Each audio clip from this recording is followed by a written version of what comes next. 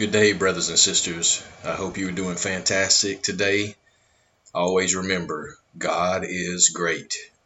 Look to Jesus for discernment as he is the great teacher. So if you don't know him, get to know him today.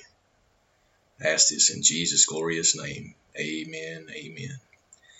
I'm replacing that audio file from the greatest sermon ever preached in this generation by S.M. Lockridge, as the audio quality was really poor, and I do apologize, but we're replacing it here, so please do enjoy.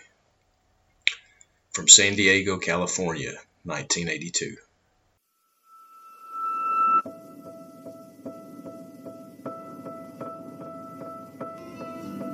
I've come to say today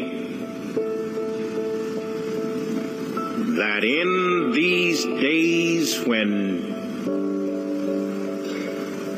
we are killing ourselves trying to live,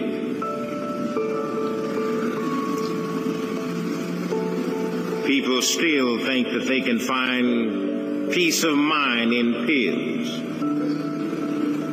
They try to eat their way to ecstasy. They try to drink their way to pleasure. They try to smoke their way to settled nerves. They try to puff their way to popularity and push their way to power. They try to bully their way to friendship and bum their way to world peace. But I've come today to say I know where a poor man has a chance. Where a sick man can get well. Where an ignorant man can become wise. A bad man can be made good. A good man can be made better. And even a dead man can be made alive. It's in Jesus Christ. We live unto the Lord. And when we die unto the Lord. Yea, the great end for which Christ died and lived again, lived for always, is that he might be Lord both of the dead and the living. Jesus Christ is Lord. Now this word Lord means having power or authority. The Great Commission is based on the claims of our Savior's lordship. Jesus came and spake unto them, saying, all power is given unto me in heaven and in earth. Go ye therefore and teach all nations, baptizing them in the name of the Father and of the Son and of the Holy Ghost, and teaching them to observe all things whatsoever I've commanded you. And lo, I'm with you always, even unto the end of the world. Lord means ownership. His lordship is based on his ownership. The earth is the Lord's and the fullness thereof, the world and they that dwell therein. For he hath founded it upon the seas and established it upon the floods. Now, he didn't have to put a signature in the corner of a sunrise. He's the owner. He didn't have to put a laundry mark in the lapel of a meadow. He's the owner. He didn't have to carve his initials in the side of the mountain. He's the owner. He didn't have to put a brand on the cattle of 1,000 hills. He's the owner. He didn't have to take out a copyright on the songs that he gives the birds to sing. He's the owner. Beyond the human level, the word Lord stands as a reverent allusion to God. Now, the Orthodox Hebrew in Jesus' day, as in our own, would not even pronounce the sacred name, God, Jehovah, or Yahweh. Instead, when he read the sacred and incommunicable name of God, he would simply say, the Lord. Hear, O Israel, the Lord our God is one Lord. Now, Christians have applied this title to Christ in the latter usage. On either the human or divine level, the title Lord is a mark of respect, an implied pledge of obedience. Once Simon Peter stood before a hostile crowd and said, God has made that same Christ whom you've crucified both Lord and Christ. Christ represents the thing that God has done to redeem us. Lord represents what we ought to do because we are redeemed. Now, we ought to call him owner because he possesses absolutely our lives. In him we live and move and have our being. We ought to call him owner. We ought to call him Father and be obedient sons and daughters. For he's our only hope and he's our only help. God is our refuge and our strength. He's a very present help in trouble. Therefore shall not we fear, though the earth be removed, and though the mountains be carried into the midst of the sea. Though the waters thereof roar and be troubled, though the mountains shake with the swelling thereof, there is a river, the streams whereof shall make glad the city of God, the holy place of the tabernacles of the Most High. God is in the midst of her, and she shall not be moved. God shall help her, and that right early. The heathen raged, the kingdoms were moved. He uttered his voice, and the earth melted. The Lord of hosts is with us. The God of Jacob is our refuge. Come, behold the works of the Lord. What desolations he hath made in the earth. He maketh walls to cease unto the ends of the earth. He breaketh the bow and cutteth the spear in sunder, and burneth the chariot in the fire. Be still and know that I am God. I will be exalted among the heathen. I will be exalted among the earth. The Lord of hosts is with us. The God of Jacob is our refuge. Jesus is Lord because he came down the stairway of heaven, born in Bethlehem, hid in Egypt, brought up in Nazareth, baptized in Jordan, tempted in the wilderness. He performed miracles by the roadside. He healed multitudes without medicine and made no charges for his service. He conquered everything that came up against him. He took your sins and mine and went out on Calvary and there died. While hanging on that cross, Jesus said several things.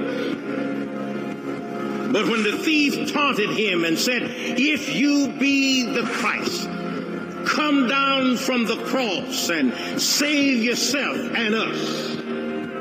To that taunt, Jesus never said a mumbling word. But the silence seemed to have said, you just wait until Sunday morning. And I'll show you that it's better to come up out of a grave than it is to come down from a cross. And he dropped his head in the locks of his shoulder, and he died. I mean, he really died. Don't pay attention to a swoon theory. He died. Whoa, he died until the sun refused to shine. He died until the veil in the temple was rent in twain. He died until Matthew says the dead got up out of the grave and walked the streets after the resurrection. He died. The centurion says, surely this must have been the Son of God. I'm trying to say he died, but I don't like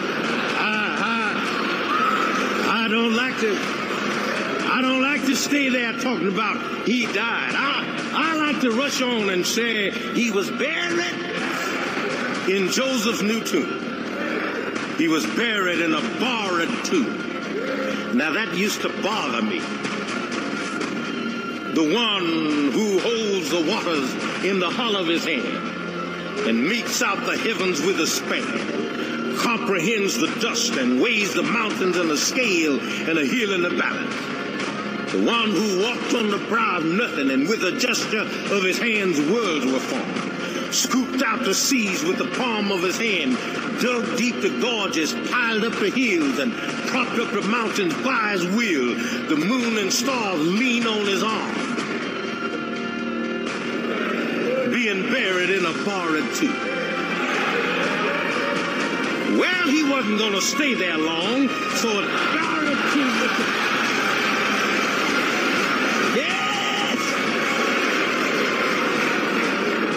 He just went down in that grave and stayed in the grave long enough to clean it out and make it a pleasant place to wait for the resurrection.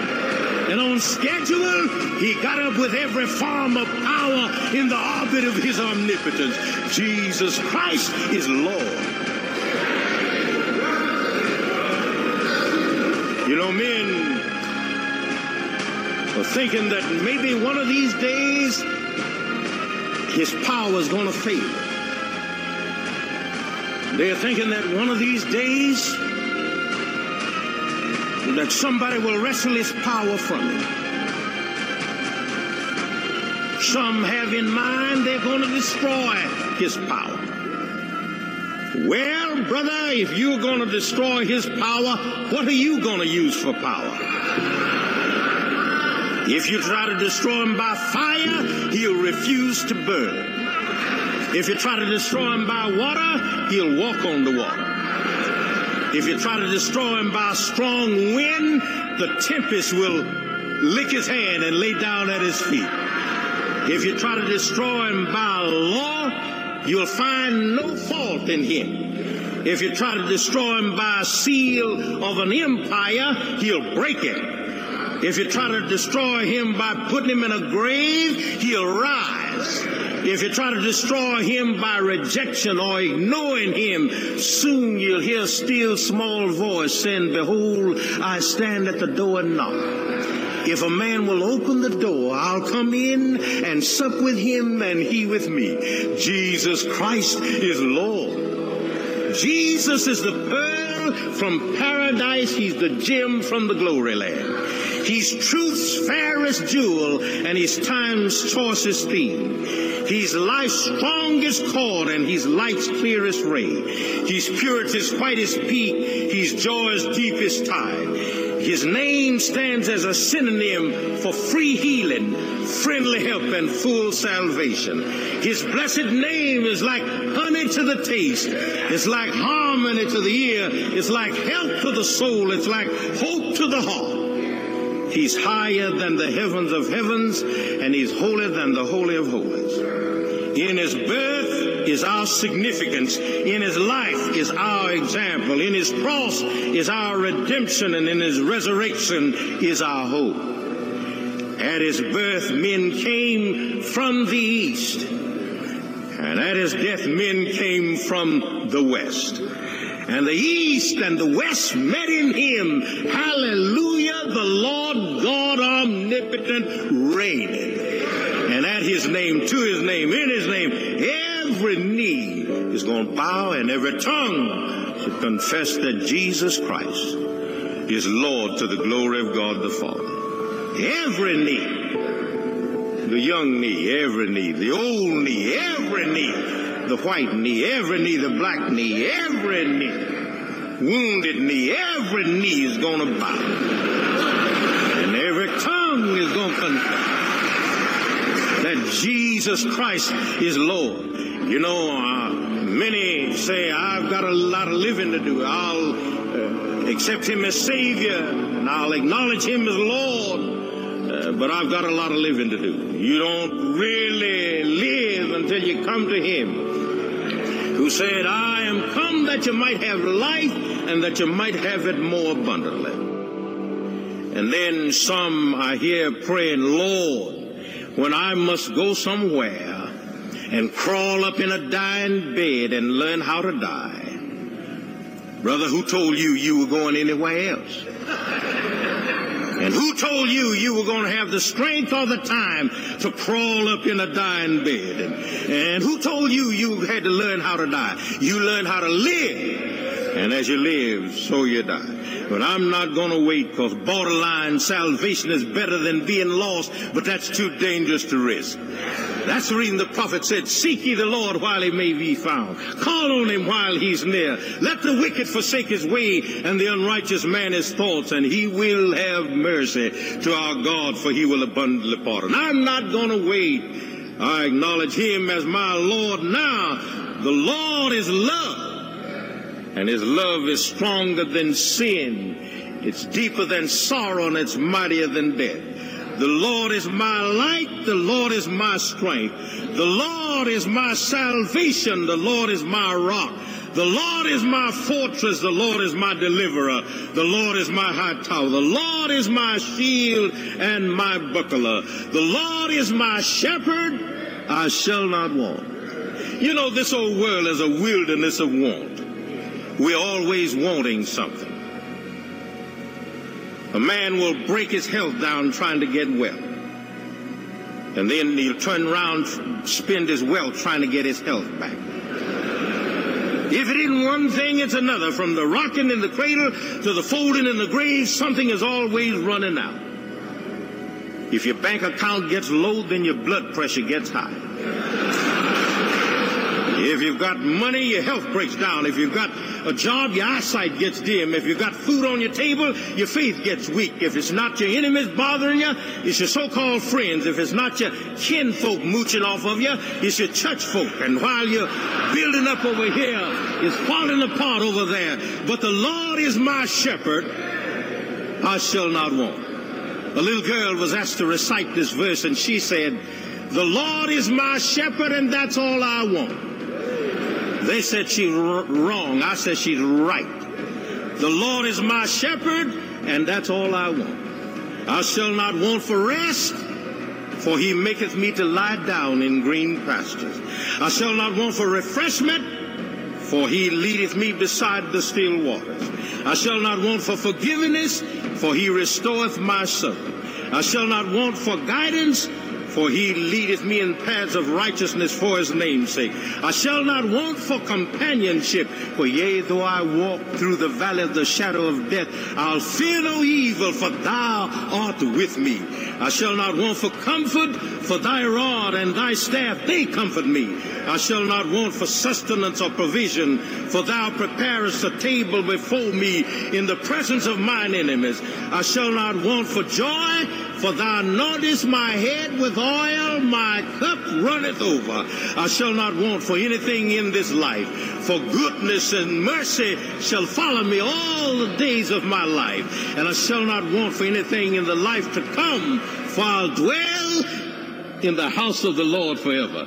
I didn't say I'll camp or tent or tabernacle, but I'll dwell in the house of the Lord forever. I'll dwell in a land where we'll never grow old. I'll dwell out there where the silence of eternity is interpreted by love. I'll dwell in the sun-kissed regions of an unclouded day. Dwell in a city that hath foundation, whose building makers God. Dwell in the house of the Lord forever. Jesus Christ is Lord.